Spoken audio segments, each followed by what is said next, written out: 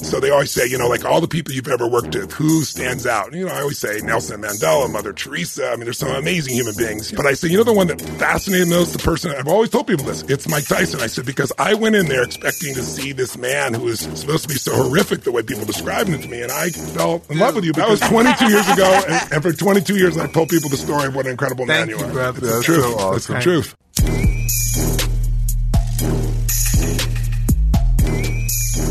Evan, bring us in, man. Let's start the do interview. this. Okay, let's do it. Let's start it up. Hey, everybody.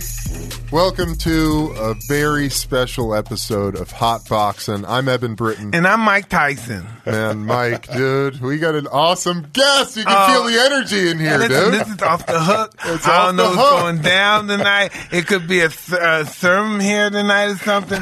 Yeah. Or come to the universe. It's going to be interesting. Dude, this is awesome. We got Tony Robbins. Tony, thank you so much Good to for see you, being brother. here, Yeah, brother. really, it's Thanks for awesome. having me. Good to be with you, brother. Thank you, dude. Thanks, man.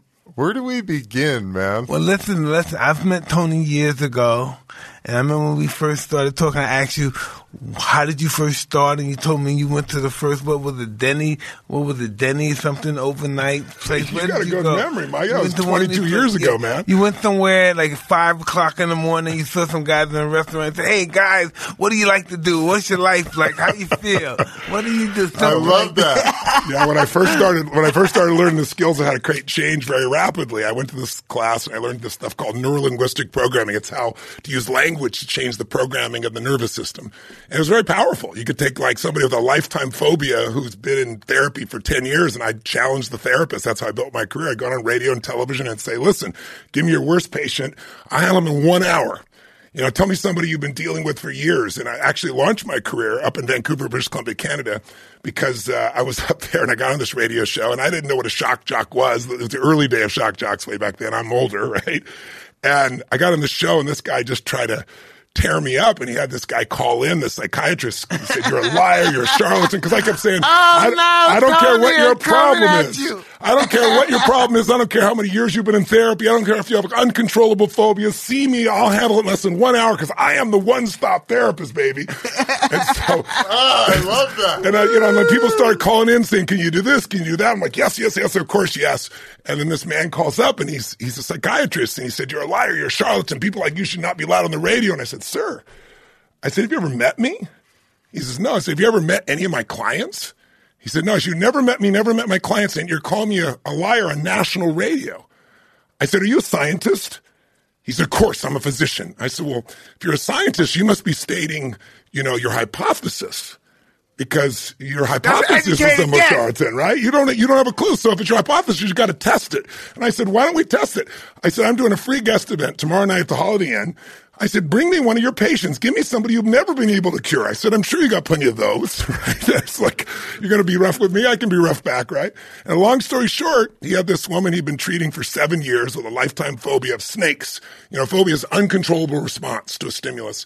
And she dreamed the snake would bite her on the face and her adrenaline would go through and she'd wake up 3 or 4 times a night, 7 years.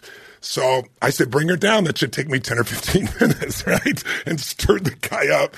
And I used to get like 100 people at a free guest event. And I got 500 people show up to see the shootout between me and this psychiatrist. And I brought this woman on stage and I ended up wrapping a snake around her about 20 minutes later. And she was shaking, spitting when I just mentioned snake. And so that opened the door. And then I started working with athletes. I started with, years and years and years ago with some of the top athletes. And then it just grew. And then I worked with Nelson Mandela and Mother Teresa, and then I started growing businesses, and now I have 54 companies, and we have over $6 billion in business in about 12 different industries. And I still have my day job where last year I did, 108 cities around the world, 18 countries. This year, a little bit more than that. So, and the events go for, as you know now, 10,000 to 50,000 people. I know. Tell everybody about how many people you fed. Oh, yeah. I was fed when I was 11 years old. On Thanksgiving, we had no food, and I never forgot it. It wasn't the food. It was the fact that somebody cared. So I promised myself by the time I was 17, I'd feed families. I fed 2, then 4, then 8, then I got to 1 million. Then up until 6 years ago, I'd fed about 42 million people. And then I thought, what if I was doing this book, Money Master the Game, and I was interviewing all these self-made billionaires, nobody from the Lucky Sperm Club. They all started from nothing. And I'm interviewing these guys while Congress is cutting food stamps. They call it the SNAP program now, by 6.7 billion, which means every person without food in America, and there's 48 million people that go to sleep every night, 16 million are children not knowing if they're going to have a meal. And I was one of those kids. So it's not a statistic for me. So when they eliminated that, it's right now it's like every family that used to get support has to go without food 1 week out of the month, 12 months out of the year if the private sector doesn't make up for it. So I said, what if how many people I fed? 42 million. What if I fed 50 million in a year? And I said, what if it's 100 million? And I said, I'm going to feed 1 billion people in 10 years. So far, we're going to hit 500 million meals this year. And I'll easily hit the billion over the next 5 years.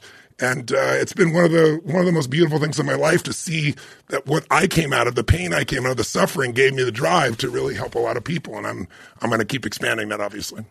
I'd like to get involved with you in that. I'd love to have you be involved with that, brother. I'd love to help out as well. That's really cool. Well, you saw, was it Impossible Meats or whatever that just came out? Yeah.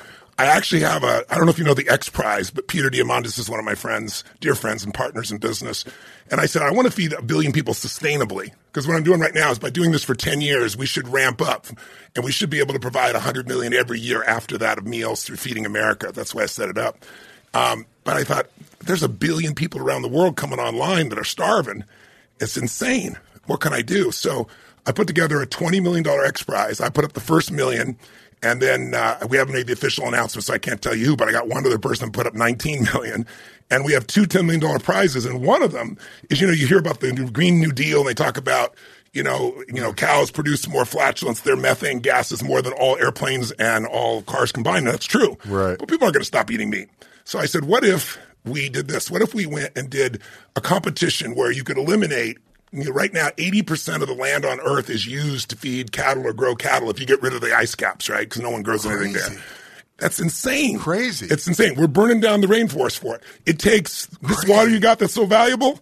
That water for one cow from time it's born to time it's butchered is an aircraft carrier water that they consume. Fuck. And then you have all the mad cow disease and all the elements like that, and you have the pollution of the air. So I said, I'm going to create an X Prize, $20 million. 10 million first for somebody who comes up with a protein source where you do not kill an animal. You eliminate 80%. Eliminate eating meat. No more meat eaters. Well, no, hear me out. No killing of animals. 80% less land use, 90% less water use, no pollution. And here's what it is. It's stem cell meat. So it's just wild. I've heard about this. Yeah, it's just wild. You can do this right now. You can take the best beef in the world, like Kobe beef. I'm not a beef eater myself, but Kobe beef is considered, I guess, one of the best. You can make stem cells. You can grow it. Now, the problem is 5 years ago or 7 years ago, it was $3,500 to make a pound of this stuff. So obviously that's not working well. Then it got down to $350. So now our goal is to get it under $1.50 so we can feed the next billion people. We're going to do one $10 million prize that's for this protein source. We're doing another $10 million prize that's for a plant source because people in India are never going to eat meat. You don't want them to. And so we change the planet. We feed people well. Meat eaters get to have the food that they enjoy still if they want to, and those that don't want to. And Facebook is now joining us with a $10 million prize, it looks like, for chicken and fish. So literally we'll have stem cell, it's called clean beef or clean meat, because it literally is grown in a matter of weeks. There's no destruction to the animal. There's no pollution. There's no water usage of that nature. There's no land usage. So I'm excited about it. So there's one of the projects I'm involved in. How do you eat? I was a vegan for 14 years, and then I had a unique experience recently in the last 3 years. I would start eating fish and salad, and I was very disciplined. I train like a crazy person because I'm on these stages for, 12, 14 hours a day, 50 hours in a weekend. I got to hold 10, 15, 50,000 people at a time when they won't sit for a 3-hour movie. So the level of energy it takes is amazing. Yeah. But what happened to me about 3 years ago is I tore my rotator cuffs in a snowboarding accident. I went in to get some PRP, and then the guy says to me, you got spinal stenosis. Look at this spine. No more jumping, no more snowboarding, no more squash. He goes, life as you know it is over. This is his way of delivering this communication. He obviously needed some help on his coaching, on his communication style. But I found this doctor in Australia that sent me videos that showed MRIs of the spine regaining its strength and literally mending itself through hyperbaric oxygen.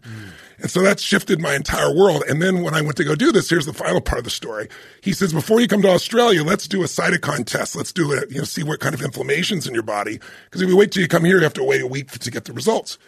I'm in New York and I get a test. The guy says, you want to do a metals test also? I said, you mean like what type of metals? He said, all the different metals. I said, well, I had all my amalgams out years ago. I couldn't have mercury or anything like that. He goes, well, there's so much metals in the environment, test. And I'm telling everyone this story because everyone should go do a test because 70% of the people, but here's what happened. They come back a week later and say it's an emergency. You must return our call. The doctor said he saw my side and he said, on a scale from 0 to 5, where 5 is totally toxic, I was 123, the highest they've ever measured. He said, how long have you been in the hospital? I said, I'm not in the hospital. I just got off stage. And so the last 3 years I've been detoxing that. As a result, I can't have any fish. And so now I'm back to land-based protein and vegetables and so forth. And it's a radical change from where I was before. But it's been really rough. I just actually had an experience the other day. I did 12,000 people, 4 days and nights in London. You came to the event in L.A., Mike. You know what it's like. It's crazy. All day, all night, 12, 14 hours. Everybody's wired out of their minds. Energy is insane. It's insane. And I rip it open. I do the whole thing. I come home. I'm exhausted. Well, you should be exhausted. But I felt really tired. I'm running with the dog and boom, I hit the ground. My heart was beating out of my chest. And I measure my heart. Like I have these guys that work with me at these events. I wear this heart monitor that's insane. They use it for the greatest athletes in the world. And it's like I burn 11,300 calories. I jump 1,000 times. When you're running with somebody, if you can't speak anymore, you're at a 4 of lactate. I'm at an 18 of lactate and still speaking. So I know my heart is incredibly strong. But what happened was I had an ulcer. And I literally lost 1/3 of my blood supply. And I pushed through on stage not knowing because I'm so crazy.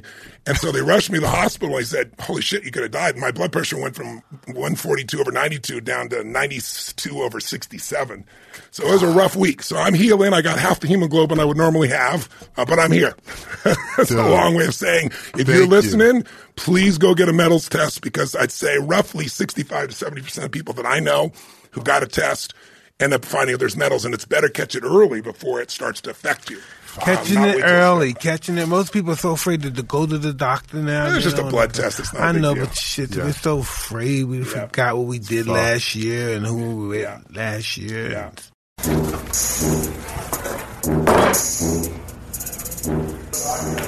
They're so soft.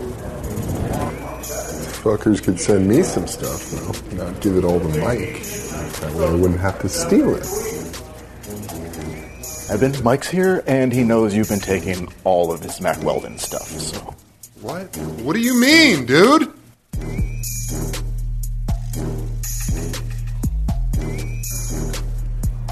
Evan, is that my shirt? What do you got my shirt for, Evan? What are you doing with my shirt, Evan? Why do you do that, Evan? Why do you always taking my shirt? I know that you've been taking my shirts for a while.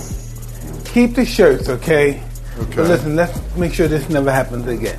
Yes, sir. Okay? Yes, sir. Thank you so much. Thank you. Have a good day. You too. For 20% off your first order, visit macweldon.com. Enter promo code Tyson for 20% off your first order now.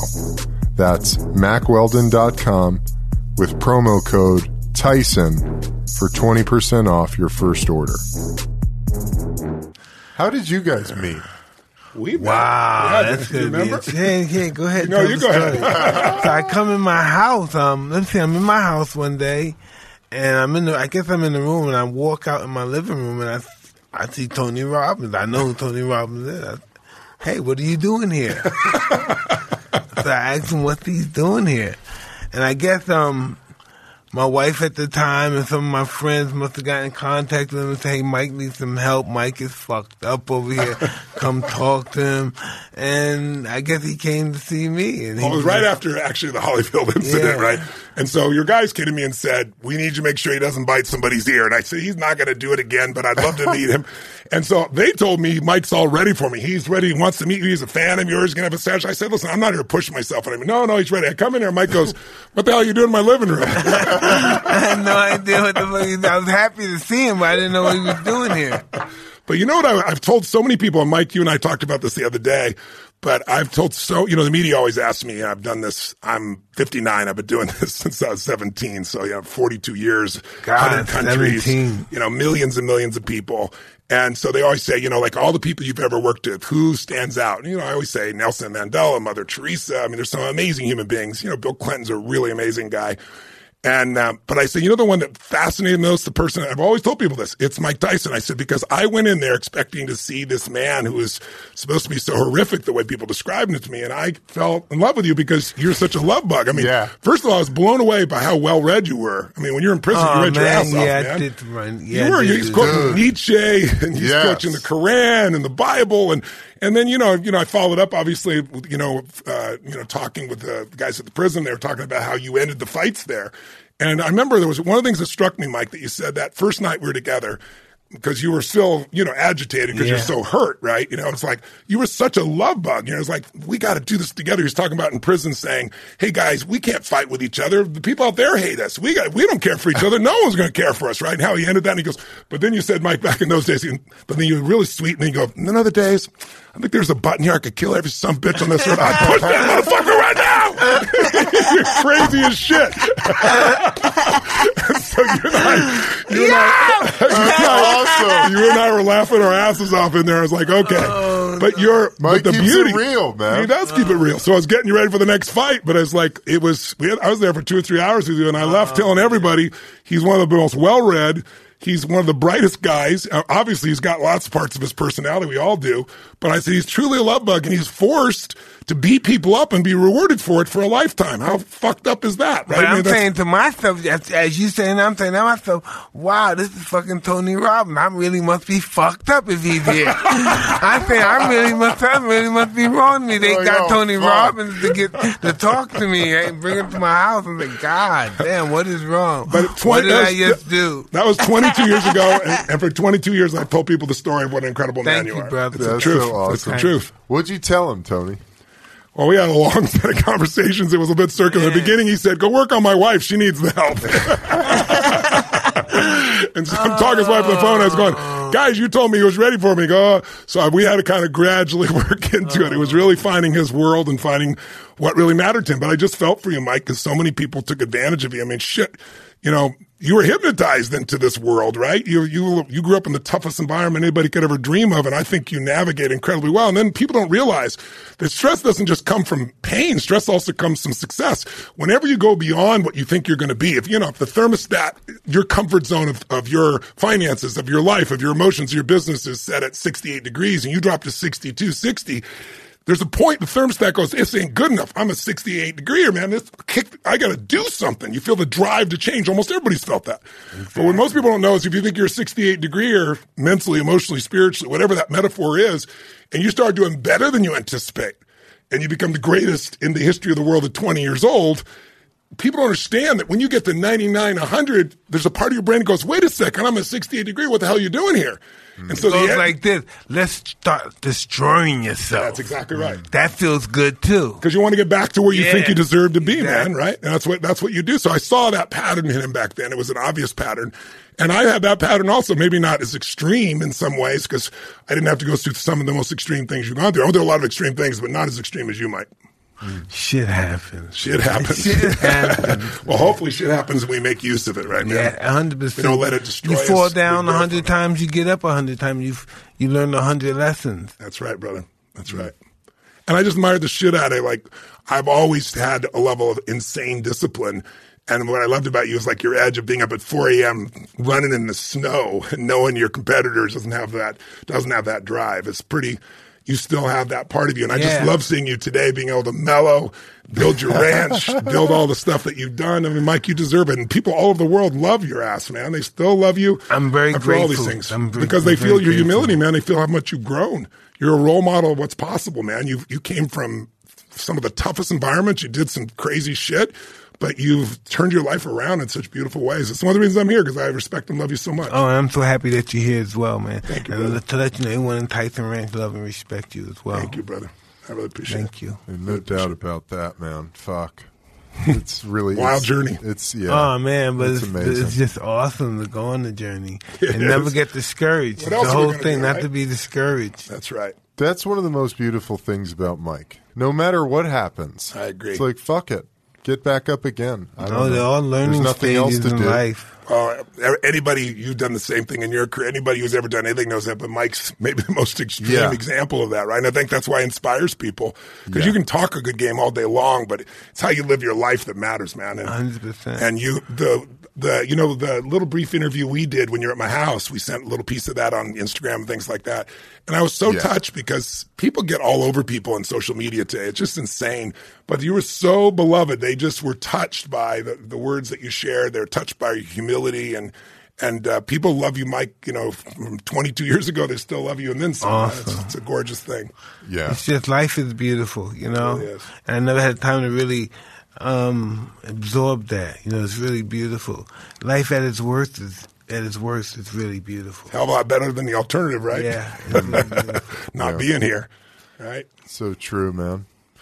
What you said earlier about how you fell in love with Mike, just meeting him, because everybody's like, he's this ferocious, vicious warrior, man. He has that in him. He still does. Oh, absolutely. He's got that look in his eye, no doubt. Right. But when I met him and I saw how huge his heart is, I just fell in love with this guy. Yeah. Yeah. What's the most important thing that someone can cultivate, hone, practice in their life to reach their highest self? I think we all, motive matters, right? So if you're doing something just for yourself, there's nothing wrong with that because you're part of life. And I think life supports life. That's why we get insights to protect ourselves or be able to do okay. But life supports whatever supports more of life. So when your focus is to serve something more than yourself, I think finding something you care about more than yourself. I don't care if it's your kid. I don't care if it's a mission. I don't care if it's a company. I don't care what it is. Finding something you do more for it than you do for yourself. Most people do that for their own child. That's about it. But if you can find something of that nature, it calls to you. It gives you an energy. And that energy is something you can execute. You can change the world with it. You can change yourself with it. You can change anything with it. So if you're just trying to help yourself, you get a certain level of insight. I remember I fell in love with a lady and married her, and she'd been married twice before me, had kids from both of these men. So and she was older than I was. She was, I think, 12 years older. So I was literally 24 and had a 17-year-old son instantly. Whoa. Had an 11-year-old daughter, had a 5-year-old son, and then a child on the way. I mean, that'll flip your brain a little bit, right? And so, but it was beautiful because it made me grow in a different way. I want to serve humanity, but I also want to serve my family. And I had to come up with a different level of set of insights to do that. So I think number one is find something to serve. I think it was, Martin Luther King who says, a man who hasn't found something he's willing to die for isn't fit to live. It's pretty strong words, but I think you certainly won't feel alive until you find that. And so I try to help people to find that within themselves. But the other part to me is just realizing life's not just about me, it's about we. The secret to living is giving. Mike's a giver.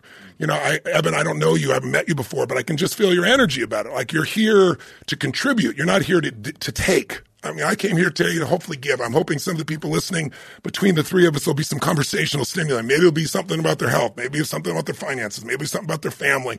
But I want to my daily wish is to be a blessing in the life of anybody I meet.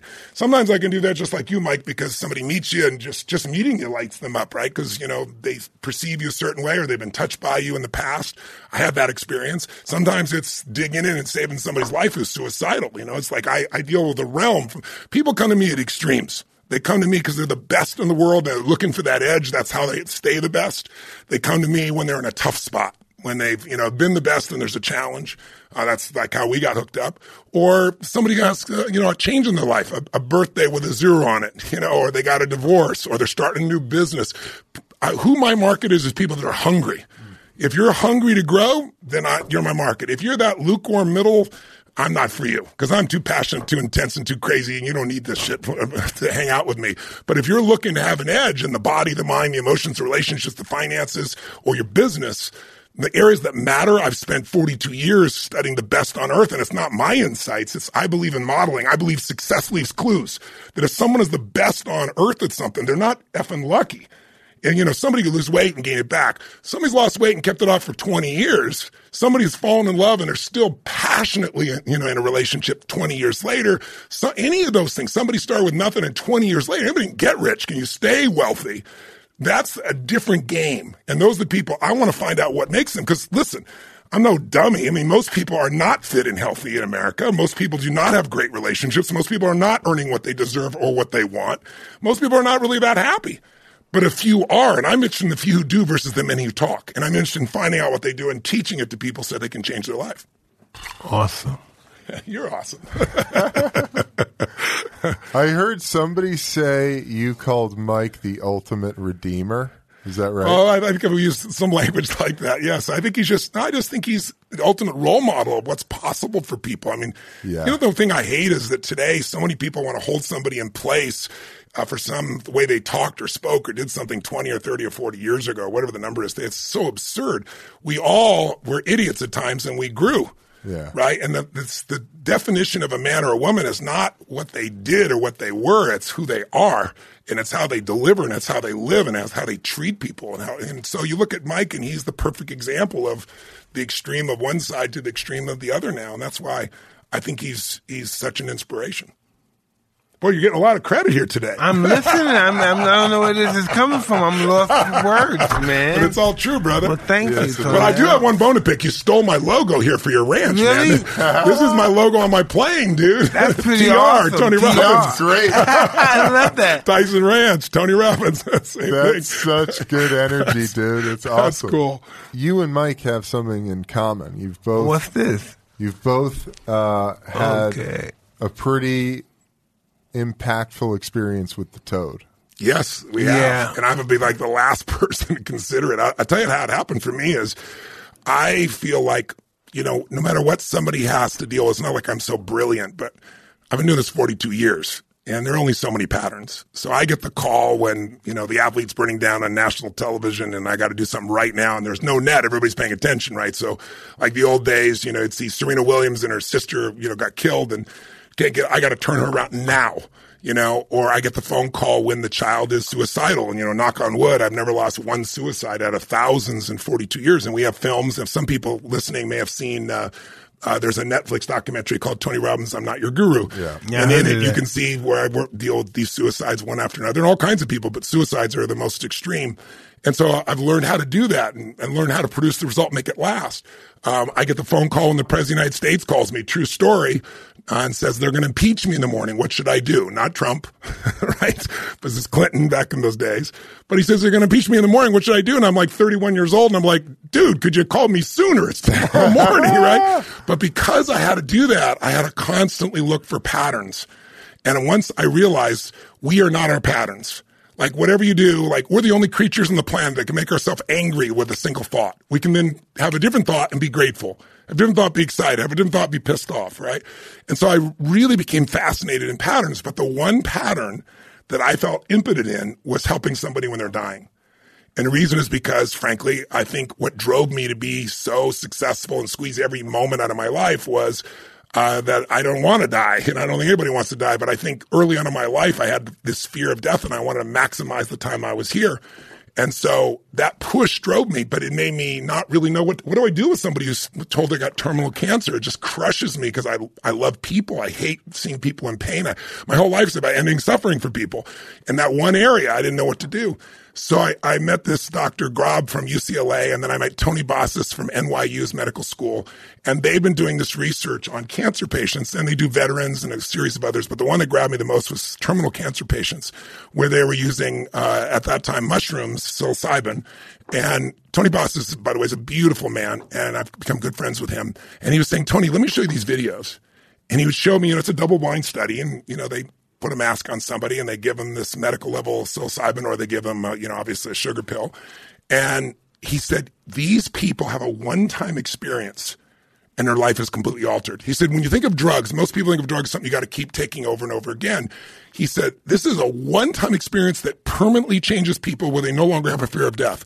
And I was like, I want to see this. He showed me this video of this woman. He goes, now, before I show this woman sounds harsh. She goes, she's told me up front, as you'll see in the video, that she said she's not just an atheist. She's a New York atheist, not a California atheist where there might be some nice rainbows and shit like that. A New York atheist. There is nothing, right? And he showed me the video of her in advance, and she's got terminal cancer. And he shows me after she's had this experience of 3.5 hours, and that's that case with psilocybin. And the woman is completely transformed. She has experienced God. She knows there's God. She has no fear of death. Her whole family's transformed. So I've actually helped to fund some studies, and I'm actually now working with him to see if we can raise money. I'm going to be a part of that process to bring a series on a mom, a priest, and a rabbi, and a group of different religious leaders to have this experience so they can share what they experience through their language to people in that area. But I'm interested in veterans, and I'm interested in the death experience. So I went down to Brazil, and I had an experience there with ayahuasca in the Amazon, which was wild shit. Intense. Very intense. But as intense as that was, and I'd done all the research on it, and the thing that was interesting to me is, all these people that are depressed take these SSRIs, it's Prozac and all this crap. It's like 15% of the population takes something of that nature in the U.S. It's insane. But they're not, I know people, and I'm sure you do, that take multiple SSRIs and they're still depressed. They take antidepressants, they're still depressed. Horrible. Because they haven't changed what's going on inside. So I go to change what's going on inside. But I heard about, and I started reading about the pain receptors and the dopamine receptors being changed by ayahuasca, like increasing it so that joy could be maintained with someone. So I said, I want experience of it. So I went to Brazil, it's legal there, and had the experience. But then this little character, tell him about your experience the other day, and then I'll tell him about mine. Okay, so listen, I'm on 5-MeO, the toad. 5-MeO. Top of the pyramid. Yeah, the toad. I'm doing a podcast. I'm talking to somebody, and he's talking to me about this medicine, and I'm listening. And I said, "Let me try this. Where is it at?" He said, "I have some." I said, "Well, let me try it." He said, "Well, then after the show, you can try it." So I'm listening. I said, "I can't. He's telling me this is good. This is magical, and this is." Yeah. This is a God molecule and this and that. You ever hear about the toad?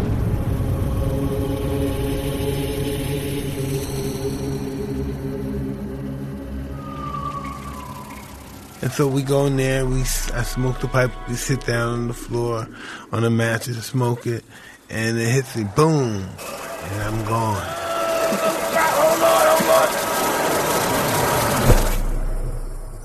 I am gone. I don't know where. I'm in another dimension. Yeah. I am gone. I have no body. I have nothing. I just have my energy. You don't exist, but you do. I'm getting 1,000 years of information within 15 minutes. So you imagine how fast it's coming to me. Dying has to be glorious because life is glorious. So life can be glorious if death wasn't glorious. 1,000 years just coming at you just fast, everything. And I just said, I'm dead. I fucked up. I was trying to prove something that I could handle this drug, and it killed me. I fucked up. And so I was just dead. Everything I ever loved, my children, my wife, my family, anything I loved, my friends, they didn't exist. I never thought about them. Never mentioned them, and they just never existed into my world anymore. I had nothing but me. What happened? Excuse me, huh? And what happened? In that particular situation, I just woke up. And I think you shared, is that when you stopped using cocaine? Because you told me, it literally stopped you from doing it, right? Stopped using drugs, stopped drinking, stopped in that. I didn't want to do that no more, so I did that. So I took another hit of the toad. Yes. What happened the second time? The second time was it was smoother. Yeah. It wasn't as so I did it recently too again. So I did it around all together. I must have did it 5 times. Wow. Holy shit. That's intense. Yeah, I must have did it 5 times. Over a period of time. Yeah, over a period of time. Yeah. And what do you think is the biggest impact it's had on you? It attacks your consciousness. It does. You don't want to do fucked up shit. You're very aware this is going to put me in the wrong direction. I don't want to go that direction. You only want to improve yourself, and you want to understand yourself. You want to understand this. And I think in life, people, if they never living their life, they never get a chance to understand who they are and what they are, I think it's a waste of life. I would agree with you. To not have self-awareness. I mean, one of the beautiful things about you, Mike, again, you're getting all these compliments, but they're sincere, is your self-awareness, right? Your ability to see who you were and your ability to step out of that and choose who you wanted to become. And a lot of people have a hard time doing that. my experience, the 5-MeOs, they told me in advance, they go, this is very intense stuff, which again immediately pulled me in, right? I don't use drugs of any sort. I never have. Honestly, I don't drink. I don't smoke. I'm not a prude. It's just. What made you want to do that? Well, because in my family, my mother, who's probably the one influenced me the most, I love her dearly, and huge influence in my life, but she used prescription drugs and alcohol, abused them both, and she was crazy. Would beat my head against the wall till I bled and pour liquid soap down my throat till I threw up, saying I was lying and I wasn't. And I'm not being derogatory towards her. She's passed. I didn't talk about this till after she passed. And even then I didn't talk about it till I was with a group of kids that were all abused. And I was trying to tell them, your past doesn't equal your future. Your biography doesn't define you, brother and sisters. But, they look at this tall white guy that's, wealthy now financially and thinking, oh yeah, easy for him. So I thought, fuck it. I told them the whole story. It's the first time I ever told anybody. And they were all crying their eyes out at the end. But what I want you to know is, out of all that shit, it made me a practical psychologist. It made me want to understand what makes people do what they do, and made me want to have no one suffer.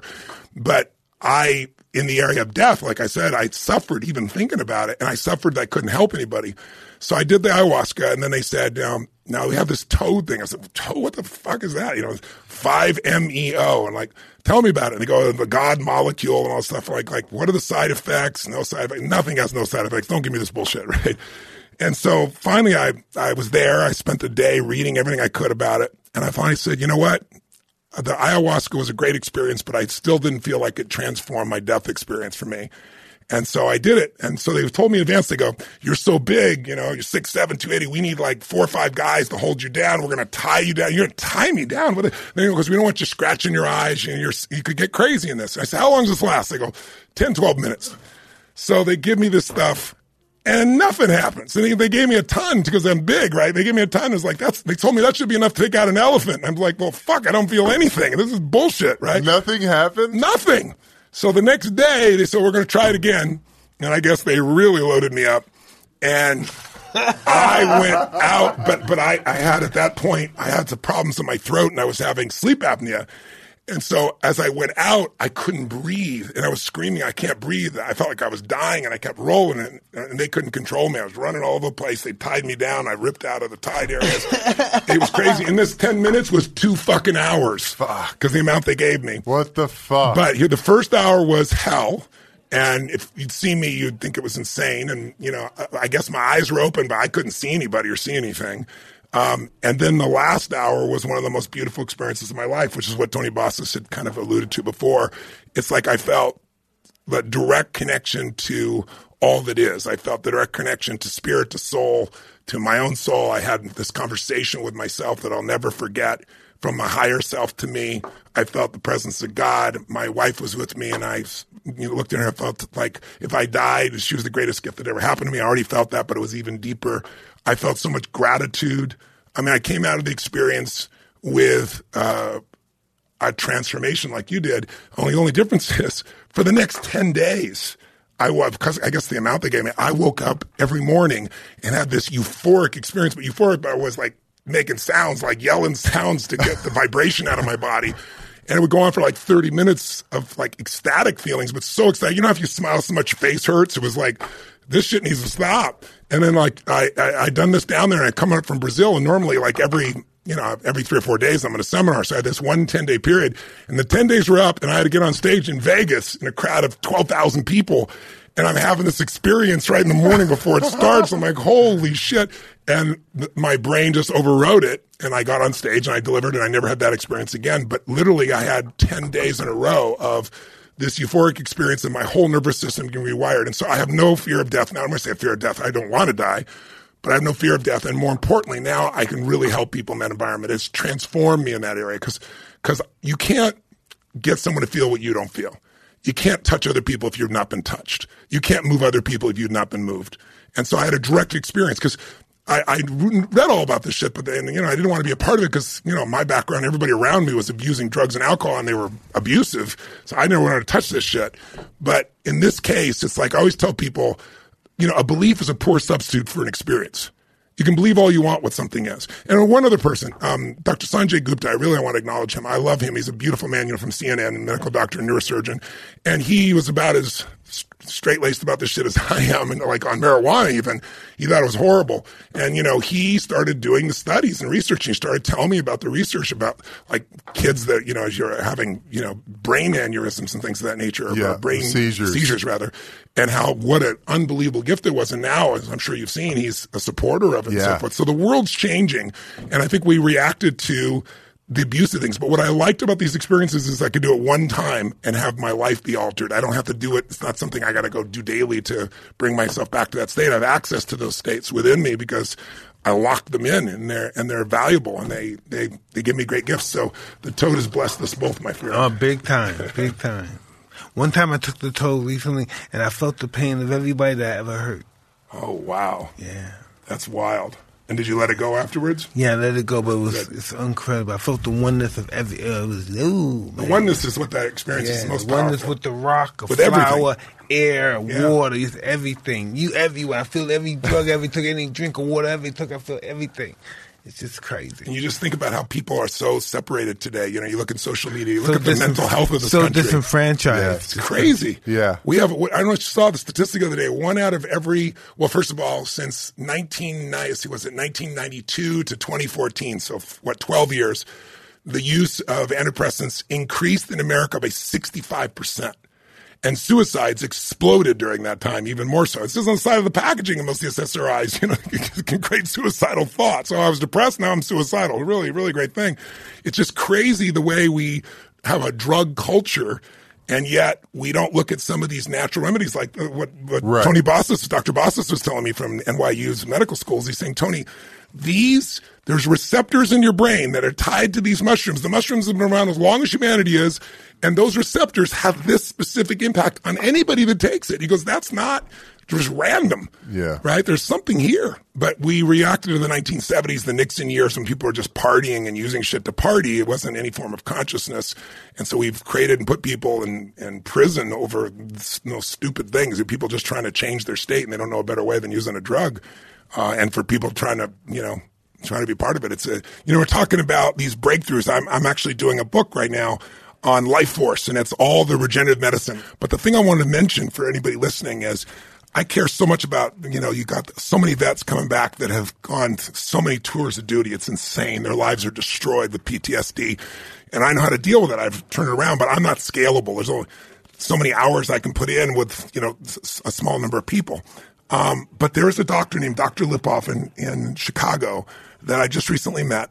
He has found a way to wipe out, I know it sounds insane, but it's a fact, PTSD with 2 shots in one session, 92% successful. He's an anesthesiologist. Now, what's his name again? Dr. Lipoff, Lipov. I'll get you the contact so that anybody watching is interested can find out. I'm going to sponsor. I'm paying for 100. It's most people know that your nervous system has a sympathetic and a parasympathetic. Yeah. Sympathetic, as you know, is go, go, go. And most of us have been go, go, go most of our lives. You found parasympathetic, I think, through some of your indica, some of your approaches. But what it does is, an anesthesiologist, he knows 2 places that it interrupts the pattern of that accelerator being stuck, which makes, like, the first guy I ever worked with, he told me, was a man who they took him away because he was going to kill his wife, and he wasn't trying to kill his wife. He was just in the experience of being back in Iraq all over again, and he was strangling her to try to survive. And he came in and he wanted to kill himself, obviously, because he didn't want to kill his wife. He wanted to kill himself to get out of this horrible situation. It was the first one he worked with. And he did this one shot in this one location, and it didn't work. And he did a second one. After doing 2, he found the right combination. And the man is totally healthy and fine today. He has no reactions. They still have the memories, but there's no emotion to the memories. The amygdala, the part of the brain that makes us react with incredibly intense emotions, it blocks that pattern around this experience. So I'm sponsoring 100 vets, and I'm sponsoring 30 women who've been through sexual rape and abuse. I'm part of Underground Railroad. I don't know if you guys heard about it, but it's all the former. No. Oh, they're a great group of guys. Former CIA, former FBI, former SEAL Team 6 guys that have all banded together to go Underground Railroad to free young girls and boys around the world. But what they do is they go in and they trap the guys. I can't tell you where, because then the flashback come on me. I had full movie makeup. I had scars all over my face, the whole thing. And I went through a 3-day process where we trapped 37 of these perpetrators. And the girls we freed, there were 42 girls we freed, and they were from the ages of 7 to 14, chained to a bed, being given heroin and cocaine, mostly cocaine, so they'd have sex with these men. It's the most gross thing I've ever seen in my life, but the most beautiful thing was seeing them free.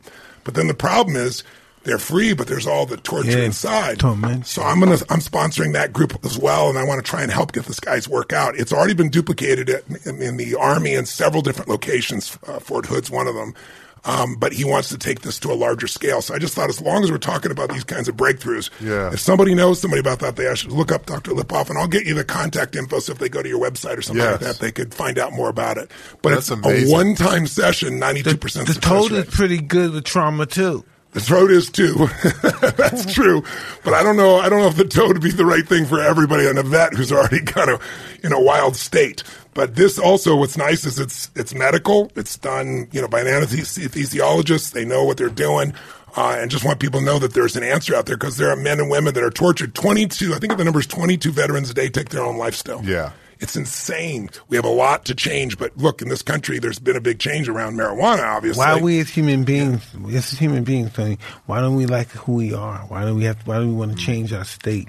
I think it's because, we live in a social culture and people are constantly making comparisons. And I think the mental health has been challenged. I'm sure you've seen the recent studies. There was a 2019 study by Gallup saying it's one of the angriest, most unhappy times in most countries of the world that we've ever had. You see these great athletes in the NBA. One of the NBA commissioner was talking about, and some friends of mine or team owners were telling me about it, saying these guys are the most unhappy they've ever seen for two reasons. Number one, they all live in their own world. They got their headsets on. It used to be like Jordan used to say, you build championship teams on the plane between cities. It's like there's a camaraderie, but everybody's got their own world. Not everybody, but many. And, and then in addition, there's all this social media. So a guy makes a mistake and people just burn him over and over and over again. And so these guys are living a lonely life. And a life where, you look at it like a guy like Harden, or LeBron. These guys are some of the greatest athletes. Or, you look at the Warriors, if you can name a number of members of the Warriors, right? And they really take so much crap today. It's such a different world. And so it's hard for them to be able to find a balance. But I think what it is we're all making comparisons all the time. And our culture's been more significance driven. Anything to be significant, significantly bad or significantly good, something significant. And the problem with significance, when you're always making comparisons, you can never find you. And I think what people really want is love. You told me something, Mike, that I'll never forget. When we met 22 years ago in your house there, and we were in your training house in Arizona, and I remember somehow we got on the subject of the white-black thing and how people treat each other, and you're telling me about the Sally Jesse Raphael show that you saw with this white supremacist, and he's got this shaved head, and he had across his chest F, the N-word. And I was asking, what do you think is wrong with him? Why do you think you do that? And you were so brilliant. You said, he wants power because he doesn't have love. And I was like, holy shit, man. That's what's this guy's so brilliant. And I think people really want love, but our culture is promoting significance, power. One of my buddies owns a gym, and he was telling me at least twice, sometimes 3 times a week, people come in, lay out a whole workout, take all these pictures, and they don't work out. They send it there. There's a new company I just saw that you can put your picture in, and it makes it look like you went on vacation to these fancy places. I read a study the other day. Millennials say they believe they're the most stressed out, generation ever. I saw this thing today, a headline saying more young people are dying of heart failure than ever before. I'm holy fuck. But it's like if a child never breaks a bone, if you never let the child, if you protect the child and they never fall down, they live in fear their whole life. But somebody who's jumped off a building or done a few crazy things and broken their bones and healed them, you don't have any fear because hey, I'm going to heal, right? So we've got, not everybody, but because of technology, it's nobody's fault. And because a lot of parents raise their kids where they micromanaged everything for them, that now they want that to be the way the rest of the world is. That the world's got to match their view. And I say, look, what's beauty about life is diversity. You want to see what God loves? You want to see what the universe loves? Whatever you believe? Go to the forest. Everything is different. Every stick, every twig, there's similarities, but everything's different. But this idea that we're all supposed to think the same way, be the same way, agree on everything, it's like what makes me so upset is you see people making enemies of the other side. I remember when I worked on both sides of the aisle politically to help people on both sides.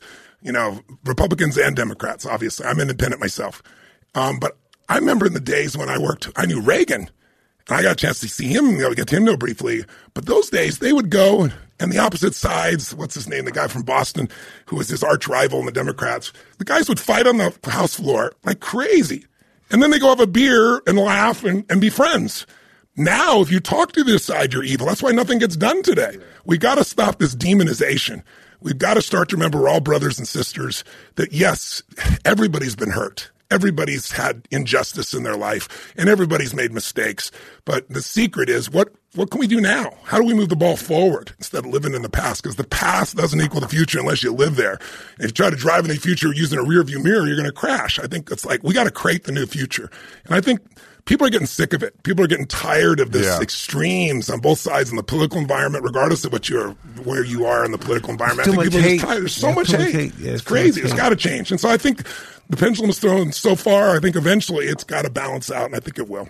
It's such an interesting dynamic of, as we get more comfortable, more comforts to take care of us, we get more sensitive. That's right. Yet we get more extreme in our views. And fucking bizarre. What's most bizarre is I want everyone to believe what I believe, right? Yeah. I want you to have the ability to say whatever you want, think whatever you want, but as long as it aligns with me. I mean, and it's being done by both right and left extremes. It's not. We live in such a big manic world of fear. And look, and everybody's medicating too. That's the other thing, right? You know, you see 1 out of 6 Americans is using some psychotropic drug right now to medicate themselves. 1 out of 3 are using something that relates to either anti-anxiety, antidepressant, something of that nature. That statistic blows my mind. How many people using cocaine? I don't know. Well, I know this. We're 4% of the world's population. In America, we use 80% of the world's cocaine. There's something going on there. We getting fucked up over here.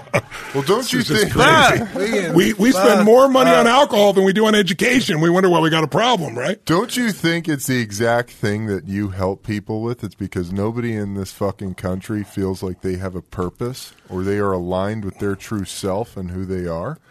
I think lots of people do. I don't think it's nobody. I think lots of people do. But I think what happens is there's a small number of people. It's like weapons. You used to, like, if you and I were going to have a conflict, you're a big son of a bitch, I am too. We'd go at it, but there'd be a price to pay. So we think it through, right? You know, is it really worth it? But now you can burn somebody online or you can attack somebody with immunity. And so there's no consequence for things anymore. And so there's no balance. But I think what's really truly happening is a small number of people, just like weapons now. Now somebody can blow up an entire city with one little bomb. Now with social media, a small number of people, or in a university, a small number of people can kind of dominate because of the use of social media. And I think we're going to find our balance. We have to, because we're humans and we need each other, and we're brothers and sisters on the path. And the more divided we are, the more unhappy we are. We have to unify. And it doesn't mean we all have to agree by any stretch, but we got to unify to the point of saying, hey, you can have a different point of view. It's like guns. Everybody, the other side, whether you believe in guns or not, the other side's evil. That's the way they operate. They're taking away my guns, they're evil. They have guns, they're evil. How about what do we all agree on? We all want our kids protected. We all want our schools protected. We all want our churches protected. That's where we should be putting our focus instead of how evil you are because you have a different solution than I do. Yeah. Whatever that solution is. Fuck. We'll get there. What's your thoughts on where we come from? If we're all brothers and sisters. Who are we? I think we're soul. I think we're spirit. I think I've had some experience. I think everyone has their own purpose, and I think some people try to make it so big when, one purpose isn't more important than another. It's like I'm driven to try to help, tens of millions of people, and I've been able to do that. But I had to help myself first, and I still do. But at the same time, if I help save one person's life, bring one person's life there, that should be enough. Now, for my model of the world, it's not. But I know it's enough intellectually. My wife is better at we just help one person. She's like, honey, we don't have to go travel over the earth this much time or anything else. I'm like, yes, we do. I got to do this. This is what I'm made for. And she respects that. But, I watch her, and she's brilliant with people one-on-one. I'm good with people one-on-one, but she can do something one-on-one and be totally fulfilled by it. So some people, the fulfillment is writing a poem. Some people, it's raising a beautiful child. For some people, it's having a gorgeous garden. For some people, it's writing a beautiful song. For some people, it's like bringing a new level of education. For some people, it's bringing, new answers in the medical field. We all have something to deliver, but people have to find what that is. And it doesn't have to be giant. It just has to be fulfilling. That's what's giant. Most people are not fulfilled. Yeah. I mean, you look around and you see, I always tell people there's 2 skills you got to master to have life on your terms. To me, an extraordinary life, an extraordinary quality of life is life on your terms, not how I think it should be, right? So what would that look like for you? And what gets you there is 2 skills. One is mastering the science of achievement. Like you've done that, I've done that. Like how do you take your dreams and make them real? Now, most people just have a story in their head, but they never make it real. Learning how to do that in multiple areas, business, finance, emotions, relationships, spirit, whatever, that's a skill. But it's a science because you can learn from other people. I wrote a book called Money Master the Game. I interviewed 50 of the smartest financial people in the world, Ray Dalio, Carl Icahn, Warren Buffett, right? And found out what they did in common. Well, I applied that and took my little $50, $100 million companies and turned them into $1 billion companies because I just modeled what they did. It's a science. But the thing that matters most in life, Mike, and I think evidence that most of society misses is the more important skill is the art of fulfillment. Like if you succeed, and you're always going for the next thing, you're on that roller coaster or you're on that treadmill, right? Like the rat on the treadmill, and you got to find what fulfills you. We were talking that on one of our last Were you right? Yeah, what happens? What do you say? What happened so bad and was so painful? We say, "Oh no, I can't take this no more." Oh fuck no, bow.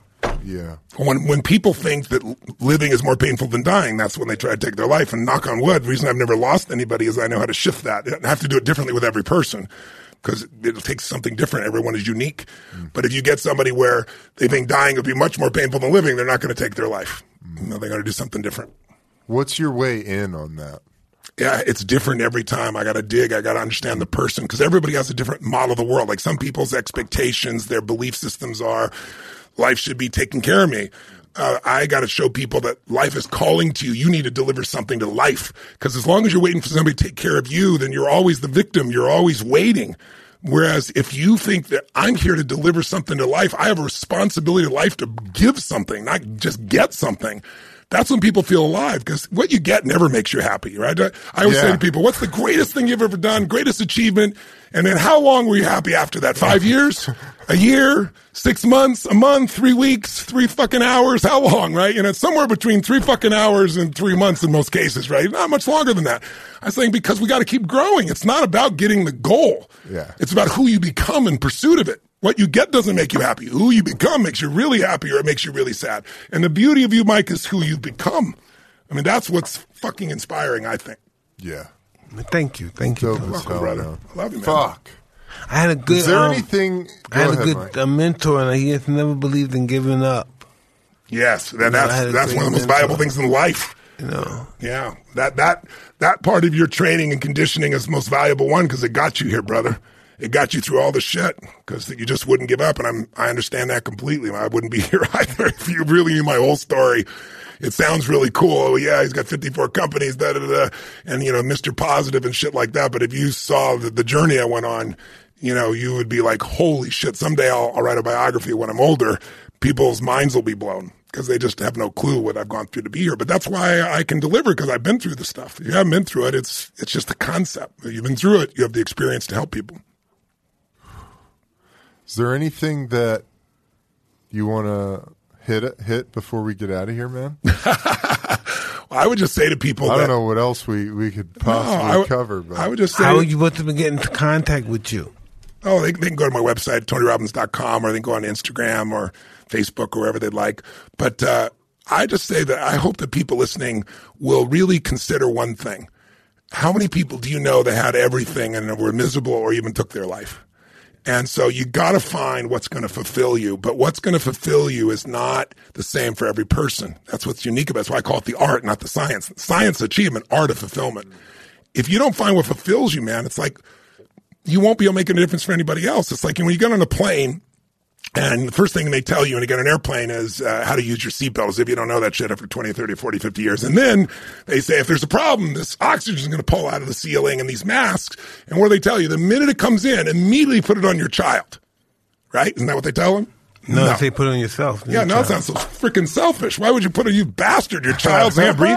But it's because if you don't take care of yourself, you can't take care of your child. Yeah. And so what I found, and it's been a new lesson for me, I was a super achiever. I still know how to achieve. But now I'm much more interested in the fulfillment of life. I'm much more interested in savoring the moments. I'm much more interested in finding what gives me juice, because the more fulfilled I am, the more I can give, the more I can deliver, because I'm fulfilled. I've got that oxygen in me. And I think you got to find that. And the only way you find that is you got to draw a line in the sand and stop the suffering. And most of us don't think of us as suffering. Like, I'm an achiever. We don't even get fearful, right? We just get stressed. Stress is the achiever word for fear.